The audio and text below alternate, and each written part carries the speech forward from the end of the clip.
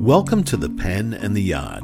Join Rabbi Michael Siegel from Anshe Emet Synagogue and best-selling author Jonathan Eig as they talk about this week's Torah portion of Tavo, the dangers of procrastination. Are you a procrastinator? Do you put things off to the last minute? Or are you like on top of things, getting your homework in early, finishing everything up? And I imagine as a writer, deadlines matter. So, yeah, they do. I'm not a procrastinator really when it comes to writing. When it comes to work, maybe when it comes to laundry and chores around the house, yes. But in general, I would say I'm not too bad. It's not one of my greatest sins. Let's put it that way. I'm with you on that. I'm sort of an intermediate procrastinator. It just depends. There are those moments. I saw a cartoon recently that I really struck me. It's a scene where there are two dinosaurs sitting on a rock, and the water is, kind of halfway up the rock. And in the foreground of the cartoon is Noah's Ark with these giraffes and lions and looking out, and elephants looking out over the ark that's kind of floating away. And one dinosaur says to the other, "Oh darn, was that today?" Okay, first of all, did we have dinosaurs in the days of Noah's Ark? Well, I'm gonna let that one slide. Well, it does explain why the dinosaurs didn't make it. All right, is that in the Torah? No. But let's move on. Obviously, that reminds me a little bit of global warming. I just saw an interview with one of the scientists who was the first to warn us about global warming, and he said if people had actually listened in the late 80s when we first started talking about this, we would have so much less work to do. We would be so better off than we are today if we had started just in the 1980s to try to address this. We pay a price for procrastination, just as the dinosaurs did by not getting on Noah's Ark. Well, I think that's exactly right. I mean, we pay a price, and sometimes it's not simply inconvenience. Every day it seems like there's another natural crisis going on in the world in which we live. State of California, 1 week, forest fires, another week, extreme heat, another week.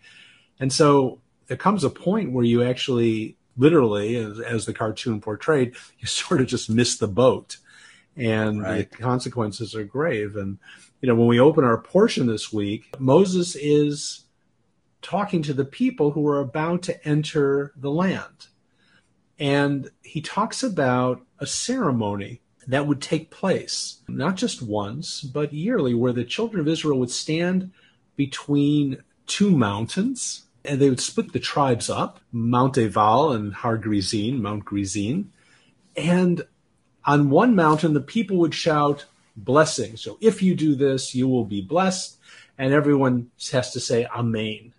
Sounds great. And if you do this, which is to go against the Torah, go against the Constitution, go against the people, then there'll be a curse. And the people have to say Amen to that. And that is kind of just a remarkable statement that there are consequences for your actions, and sort of time waits for no one. It's ticking, and if you wait too long, just like the scientist that you quoted earlier, there are real consequences for procrastination. I think it's just a powerful idea that's very pertinent in our age. Oh, yeah. And of course, my obsession of late, of a long time now, is Dr. King talked about this a lot, because he was always being told, including by a lot of religious leaders, slow down, just be patient. We're working on it. Give us a little more time. Stop, pushing so hard. It probably annoyed him more than some of the, racist attacks that came from, Southern police chiefs, because he expected religious leaders to know better, to know that moral choices can't be put off. It's always the right time to do the right thing, as he said more eloquently than I can. So I think that the lessons are pretty clear, but we find excuses to procrastinate, to say, we'll get to that eventually. A little progress is good enough. Don't ask for everything all at once. Well, one of the things that you point out in your book And one of the things that drew Heschel and King together was the prophetic tradition. They both were well grounded in that tradition, but they also took that tradition seriously. And the role of the prophet in ancient Israel was not simply to castigate the people, but to castigate the establishment. And the establishment in their age were kings and queens, and you see people like Elijah going after King Ahab and Queen Jezebel. But you also see Isaiah and Jeremiah going against the religious leadership of its time, which was the establishment, who were basically saying, just slow down, as you said a minute ago, just, change will come, but let's just maintain the status. We don't want to rock the boat. And the reality is that nobody wants their lives upended. And the more you have, the less you want that, and the harder you're going to fight against it. And this is an ancient condition. But just imagine this. Imagine if the people of the United States had representatives from every state, and every year they had to stand between two mountains in this country and repeat blessings and curses to one another, and everyone had to say Amen. Just imagine that. It's just saying that you can't hold this stuff off forever. You're going to have to deal with it. One of these days, you're just going to have to face the reality, and you don't want to be like those dinosaurs in that cartoon on the wrong end of history. I'm glad that you mentioned that, the more you have, the more you are inclined to hold on to it and not share, because I think that's a really important thing to challenge ourselves on, that the more comfortable we get, the harder it is to think about others or to think about sharing the privileges that we have received. But I also really hear what you're saying, especially as we approach the high holidays, because it seems like maybe once a year isn't enough, but it's at least important to have this annual reckoning where we really take account of our failures, of our shortcomings, and our blessings, but where we sort of, run through the checklist and think about what we've got and what we were doing and what we need to do better. First of all, I want to applaud your segue.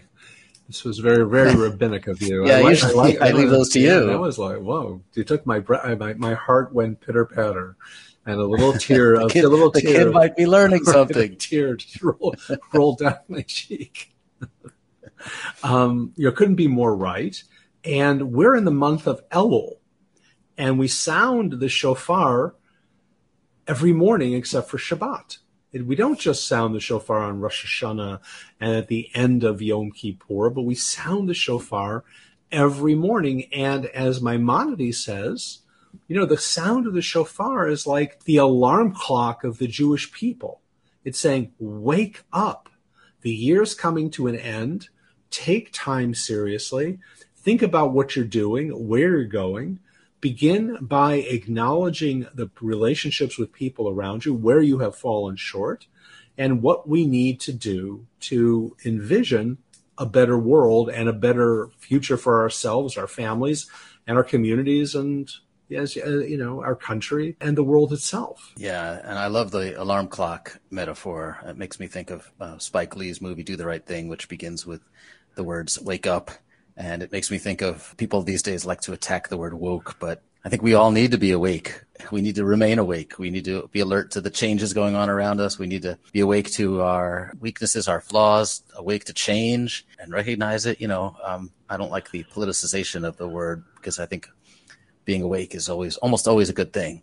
Being aware and understanding your responsibilities, for sure, that's 100% true. And I don't want to go down that rabbit hole Okay. with you right now, but I think you're 100% right that being awake in our society means that we are not living, and I think this is so true in this post-COVID age of ours, that we're not living in our own little bubble, that we share the world with other people. So part of being awake is being aware that there are other people living here who might not share your views. And rather than ignoring them or belittling them or castigating them, what do Jews do at this time of year? When the shofar calls, we come together. We sit in the same room, right? Where else does that ever Yeah. happen? Where you cross all the socioeconomic lines, you cross religious lines of people, knowledge lines, every possible combination of the Jewish community is sitting in that building.